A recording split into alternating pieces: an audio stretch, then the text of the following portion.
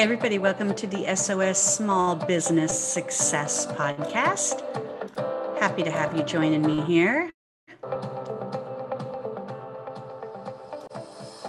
I'm your host, Bonnie Bonadeo, and guys, we're going to be doing a great series for the next 5 weeks, including this week, on the guide that I put together, how to recession-proof your salon.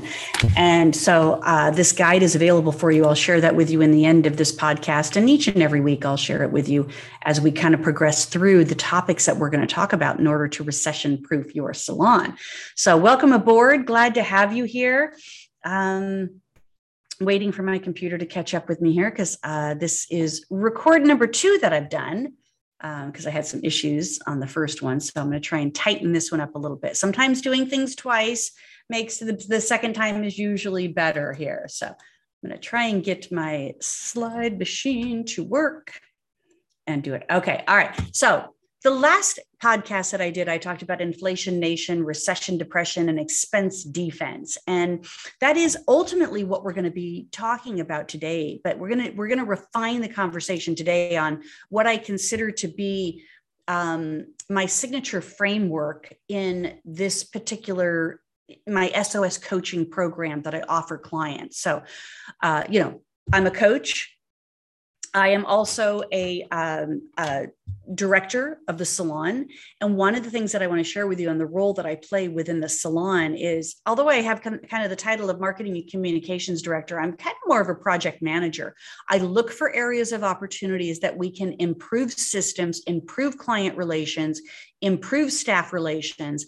I implement something that, that makes that positive change and or launch something that increases or brings greater brand value or increased sales and more profit to the business. So I get excited when I can find areas of opportunities. You know how they say like, oh, the glass is half empty, the glass is half full. Don't matter which way you say it. What I see is that there is room to grow. There's room for improvement. There's room for more sales. There's room for more profits. And that's kind of how this framework that I work with my clients on coaching, that's how this works for them as well. So the signature framework, I call them the 5 anchors: sales, operation, mindset, marketing, and education. These are 5 areas that if you kind of stay on top of them in your business, you can be profitable too. All right. So when we talk about these anchors, these solutions, as I put them, then we have to be able to kind of define it out and say, well, how do we increase sales? How do we refine operations? How do we balance this mindset? How do we build a strong brand? And then how do we educate on all levels within our business in order to grow? And I'll share with you more on the educating on all levels as we kind of progress through this 5-week series of podcasts based on the guide to recession-proof your salon. Now, I Google looking for sometimes quotes that create relevancy to the topic at hand that we're on.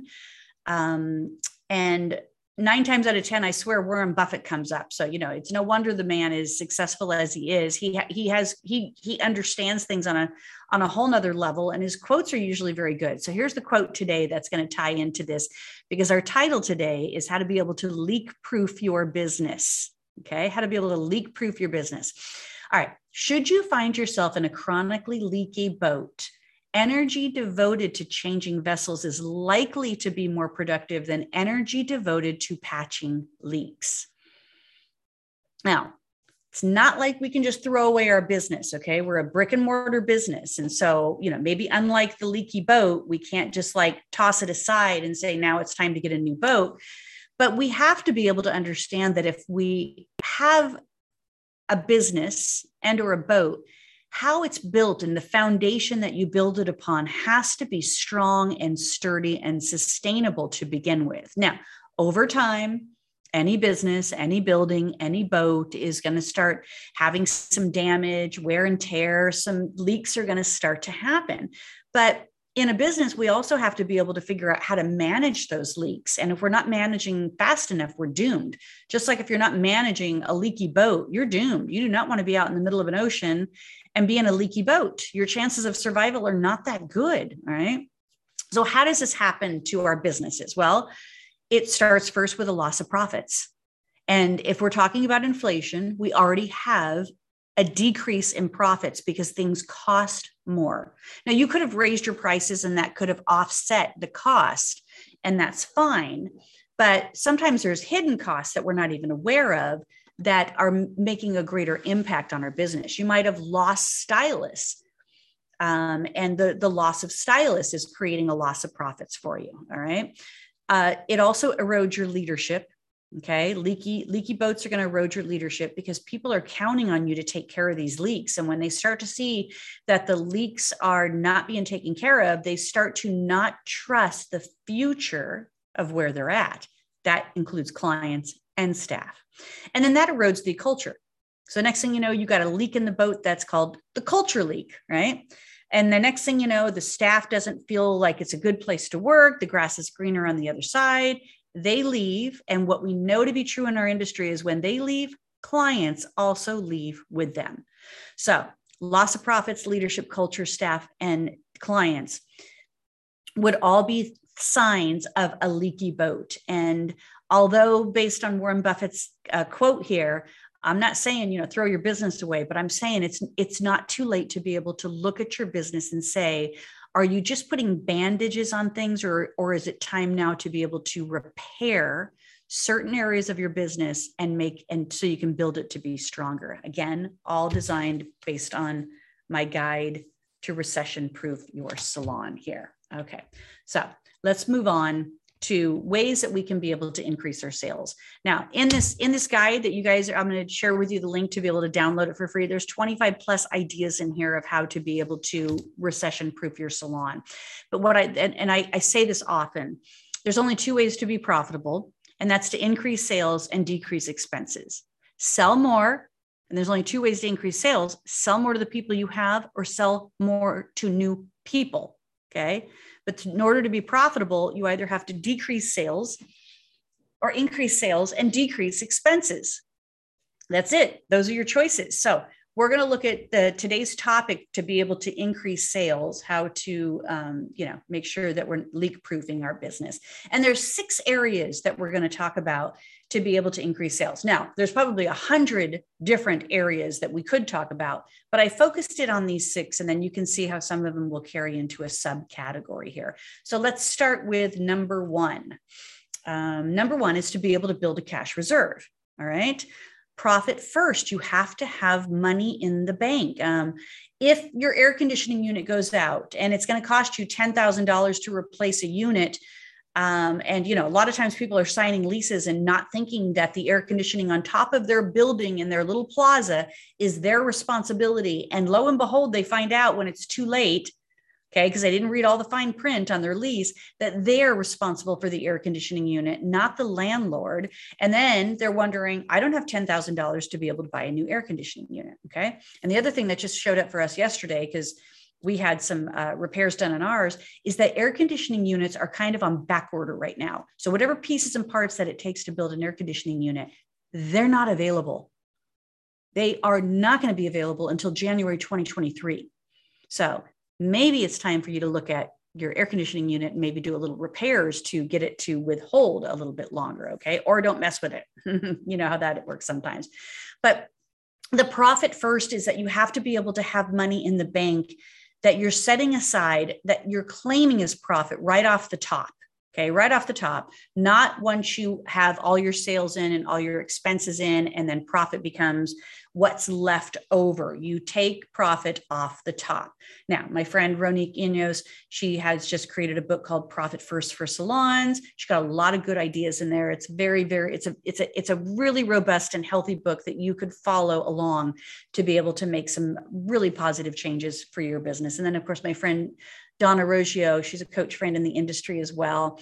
And I was just on the phone with her yesterday, and she was sharing that she's a financial coach as well. And not only a financial coach for your business, but she wants to make sure that you're also setting up retirement money and how you're the succession plan that you have in place of your business so that you can retire healthy and wealthy, right? And but she was saying that she's had this client, long-term client for years, that never wants to talk about her numbers. And she's like, and every session that we have, it's a battle to be able to get her to talk about her numbers, but it's important. She wants to talk about everything but the numbers. Okay. So you got you got to trust the numbers. Okay. Separate bank accounts, right? This is another very positive thing, especially for small businesses, because the cash flow might move fast. Okay. So separate bank accounts for payroll, for taxes, and then profit or, unplanned expenditures. Okay. So you could have that one in a separate account. That way you're not kind of muddling your money, and you're able to make sure that you can keep the funds intact when you're ready to pay payroll or when your taxes are coming up. And of course, in any of this, in order to build a cash reserve, you got to start small. Okay. But have like a minimum that you're always going to meet, and be consistent with how often you're doing that. So every time you're doing payroll, you're paying yourself first. Not you personally, but you're creating this profit account first, and you're keeping and you have a minimum that you're going to be able to do. And then of course, anytime you can do more, do more. Okay. Start creating that reserve on there. Number 2, know your numbers, daily numbers, weekly numbers, monthly numbers. Look for patterns in those numbers. If your Tuesdays are always booked solid, and it seems like you don't have enough staff, and people are wanting to get in on Tuesdays, then maybe look at your other days and see, does somebody maybe want to add on a day, or maybe it's worth looking at a schedule change with a couple of your stylists to bring them in on the days where you're busier and fully booked. Okay. It's a telltale sign of when clients are wanting to be able to come in. Look for patterns like that. Do you keep track of your client count? Do you know how many clients you see a day? Do you have kind of like a standard line where you're meeting your profit line by a certain amount of clients per day? Okay. Now there's other predictors to that as well, but let's say that you have 50 clients in a day, and on the average, 50 clients in a day meets my bottom line profit that I need to make in order to stay in business. Okay. If I do 60 clients a day, then there's where my extra reserve comes in, that I can pay myself in that profit first idea. So client count is a good indicator. Obviously, look at your service sales. Okay. And then your retail sales. Those are kind of the basics that you want to do. And again, start small, but start looking at these things, figure out ways to be able to make sure that you have access to these things. And then number 3 is nurture existing customers. Now, I'm going to share this story, and I'm going to try and do it very fast because I think I took too long in my first record that didn't record here. I saw this post on a salon forum, and she posted it. It sounded like she was maybe a barber, and he was a barber, a male client, and he didn't show up for his appointment. She charged him a cancellation fee or a no-show fee, whatever that was. And then he sent her a 3-page letter. And in this 3-page letter, he had some really good ideas. And he talked about being values driven. He talked about, what are you doing for me as a long-term customer? Apparently he'd been a customer for 8 years. He's always, paid whatever her fee was, her service charge was. And then he also tipped her. He brought her things, around the holidays. And he says, what about me? Like, what about me? Like, do you value me as a client type of thing? And he had some really good ideas. And this particular stylist / barber was looking for ways to be able to reply back to him on this 3-page letter that he wrote. And now I'm not going to bash anybody. I'm not going to say that the decision that she made in the end was right or wrong, but I always want to give you guys a different perspective on it, because in the hundreds of comments that were on there, nobody was pro-client. Nobody looked at the letter and said, wow, he's got some great ideas. Maybe you should implement him. Maybe he could be a mentor for you. Like, ask him, of all these ideas, which one do you think would be the great one for me to start with? Or, thank you for caring about my business this much. Sometimes we get caught up in just the everyday parts of our business, and we fail to nurture our existing customers and create that value for them. It's like we're taking advantage of them. Okay. And policies typically lean negatively on existing customers, because they're the ones that are like, what, no exceptions for me? I've been coming here for this long. I spend this much money with you. And these are valid points, you guys. I know we're trying to run our business. So I think that the gal ended up severing the relationship. Again, her choice, if that was the right thing for her to be able to do. The other perspective would have been is to look at these ideas and say, how can I implement them? And how can I engage with him to help me implement these things? I don't know what he did for a living, but they were some really good ideas.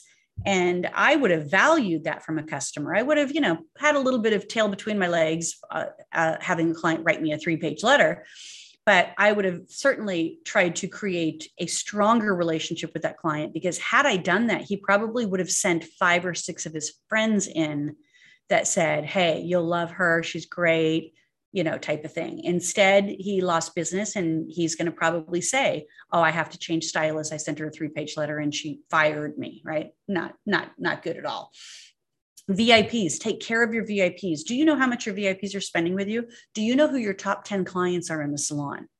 And does your staff know the top 10 clients? Does your front desk know the top 10 clients? So when they walk in the door, they're treated as a VIP. Okay. Not that they should be treated better or worse than any of your other clients, but you know what?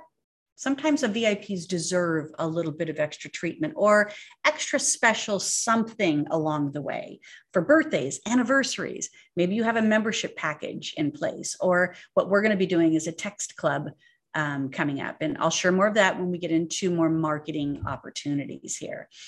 Okay, let's look at number 4, invest in new customers. Now, I see all the time posts that are like, how do you guys find new customers? So it's the top 2 things I see are, how do you find new staff? How do you find new customers? Well, let's just focus on new customers right now. Finding staff would be in next week's session when we talk about operations.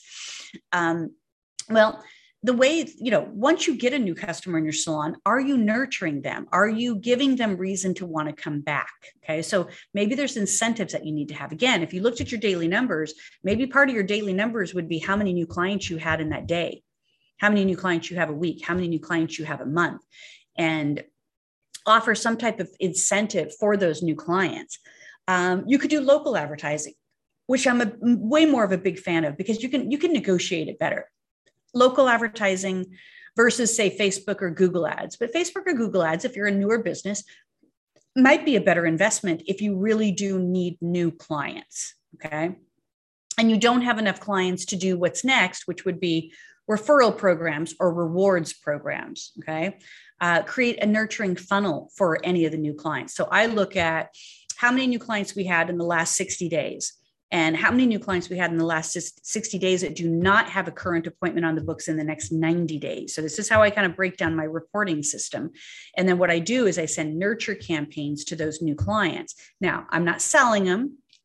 I'm educating them. I'm encouraging them to be more aware of the lines that we carry, the specials that we have to offer, the services that we offer, how our brand statement of our business type of thing. Like, did you know that, if you tried one stylist that please call us back if you'd like to try another stylist. We have many clients within our salon that rotate between stylist to stylist, and it's encouraged in our salon, and it's never discouraged type of thing. So, but those are the things that I share with the new clients so that they have an idea of who we are and why we think they're important, and encourages them to come back and make that second, third, fourth appointment. Then we've kind of got them locked in at that point. They come 3 or 4 times, we've got them dialed in, we've got them locked in, and they start to become, a regular and existing client on there. Okay. Number 5, define your niche. Now, men, we're talking about ways to increase sales. So number 5 is define your niche. Our brand new Goldwell education director came to visit us yesterday. So he's new in this position with us. And he shared with us that he was a stylist in New York, and that one of the specialties that he did was reds. And he used the Goldwell Pure Pigments with all of his reds in order to create that vibrant, transparent, super shiny redhead, because they are unique, right? And they get noticed. And so people would always say, oh, I love your hair. Who does your hair type of thing? And he ended up building a great following, a great clientele. He ended up getting recognized as a red hair specialist, and during this time of his career behind the chair. So you could do that with reds. You could do it with blondes. You could men extensions. You could also then focus in on a couple of your stylists to find their individual niche and just promote them. Have them promote themselves on their own pages, social pages. But it could be a way for you to be able to help promote some individual stylists as well. Maybe look at your brand. What's your niche of your brand overall? Okay, your brand statement. How can you make your niche your brand statement, or vice versa? And then, of course, this is one of the things that I loved hearing yesterday when we had dinner with our friends here in Atlanta. Candy Shaw, her son, her husband Fred, her son Jameson, and his wife Adrian. They're all part of the Jameson Shaw salon, but also all part of Sunlight's Balayage and the Academy. And he said yesterday, one of the things that they changed the verbiage on, and words are powerful, you guys, is that promise over policy. And I love that. I mean, look what's going on in our society right now. Like, all these policy is just feeling so negative, and it just is not fitting. It's not fitting, America across the board. It's fitting certain parts of America, but not all of America. And people are having problems with it. And maybe what we need to go back to is promises over policy, right? But I loved when he shared that story with us yesterday, and I wanted to share it out and give him credit for that. Jason Conner, thank you for that. And number 6, multiple revenue streams. All right. Now, if you have a 6-chair salon and you only got 4 stylists in there, adding 2 more stylists, if you can find them, again, hiring, we'll talk about in operations. Okay. If you can find them, that would be increasing your revenue stream. Okay. 2 more stylists is going to create a new revenue stream for you, right? Services, look at the service menu that you have. I'm surprised and shocked. I know many salons are doing balayage, but what they haven't done is updated their website, their service menus, or any of their marketing to be able to say that they do balayage. So if a client is actually looking for a salon to do balayage, they might see pictures and go, it looks like a balayage, but then they'll go to see what the price of the balayage is, or is it on their menu, or is it on their website, and it's listed nowhere on there. So, look at the services that you're offering and make sure that how the client is seeing it when they're trying to find you, okay, is available for them so that they can choose you. Services, upgrades, conditioning treatments, additional coloring treatments, adding drops, our pure pigments is an upgrade for us in the salon, serums, all of those things are upgrades. And we do an enormous amount of extra revenue, extra sales dollars in upgrades within our salon. And our staff is really good about making sure that they are selling it, offering it, and then charging for it as well. And that definitely helps. And then, of course, retail. We all know that retail is considered a revenue stream within our salon. You might also look at having an online retail opportunity. So with one of our lines, we can sign up for, if they go directly to, we have a unique link. And if they use that link to buy their particular product, not necessarily from us on our shelves, but through an online resource, we get a particular commission for that. There's also companies out there like Salon Interactive that offer multiple different lines that you don't have to carry the inventory and you don't have to ship it to them, but clients can go on there and buy what they want and you're still getting credit for it. And that's a great way to add a new revenue stream on there. Extensions, we talked about it before, but that in itself could be a very separate niche area of your business, but also an additional revenue stream for your business. Charitable opportunities. Maybe there's certain times of years that you bring, that you give money back, or that you cater to particular charitable causes that can help increase your sales, and also do a do-good opportunity for charities. Weddings is a great category as a revenue stream, but there's a lot required in that. You got to really make sure you have all your procedures in place and the talent and contracts, agreements, all of these things to get into that business. But I know the people that do it, it's a great profit center for them.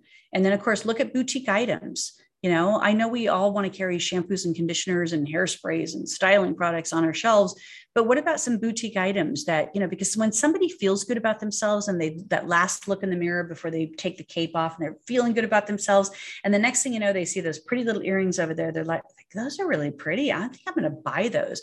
When they feel good and they look good, their wallet has a tendency to open up a little bit more. And it doesn't always have to just open up for shampoos and conditioners. I mean, if they've got it in their shower, they don't need it, but the earrings might look pretty. And of course they don't need them, but they want them and they're feeling good. So they buy them. Or that pretty candle that you have, burning in the salon that smells so good that, you have at the front desk type of thing. And so that people can see, oh, I think I want to buy that candle for myself today. I'm feeling good about myself type of thing. So look at boutique items as well. We have the Atlanta Mart here, And I know that some of my friends and salon owners come here to the Mart, buy a boatload of miscellaneous items at pennies on the dollar to be able to sell. And they have high profit margins, even though they're small things like scrunchies or shawls, jewelry, little cases, things like that. And so my friend Michelle Steinman was just recently here, and she bought thousands of dollars worth of stuff. She puts it in suitcases and then throws them on the plane and ships them home for her salon, Ginger Bay salon that she's at. And they have a beautiful boutique area in their salon, beautiful. So that might be an additional revenue stream. Now, some of these might require an investment for you to do, but sometimes increasing your sales does require an investment. So, and it's definitely, you guys, a team effort by both staff and clients. And it's led by a passionate leader, because you want to be able to make sure that you are increasing sales from the outside in and the inside out. So clients coming in with the intent of buying and being offered more from the inside, and being comfortable with that. So that's a great way to be able to look at that in there. Now, again, I told you guys, this is like one of 5 podcasts that we're going to be doing, all focused around the guide that I'm offering to recession proof your salon. So keep listening each week to the podcast as we break each of them down from that framework, my signature framework: sales, operation, mindset, marketing, and education. But if you want to download the free guide right now, and then you can follow along with me on these sessions. And then, of course, I'm going to be converting this into a little mini session of how to recession proof your salon, that you can then listen to each and every one of these, maybe all together along with the workbook here. You can download it at recessionproofyoursalon.com. recessionproofyoursalon.com.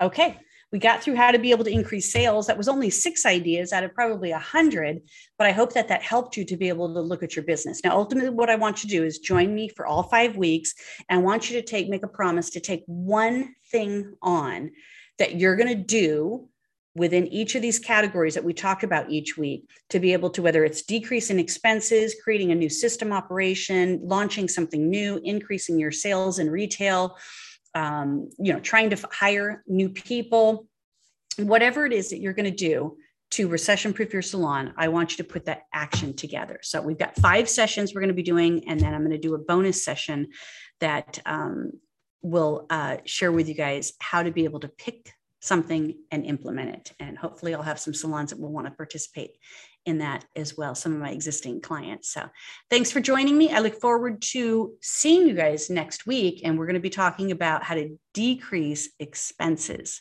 next week.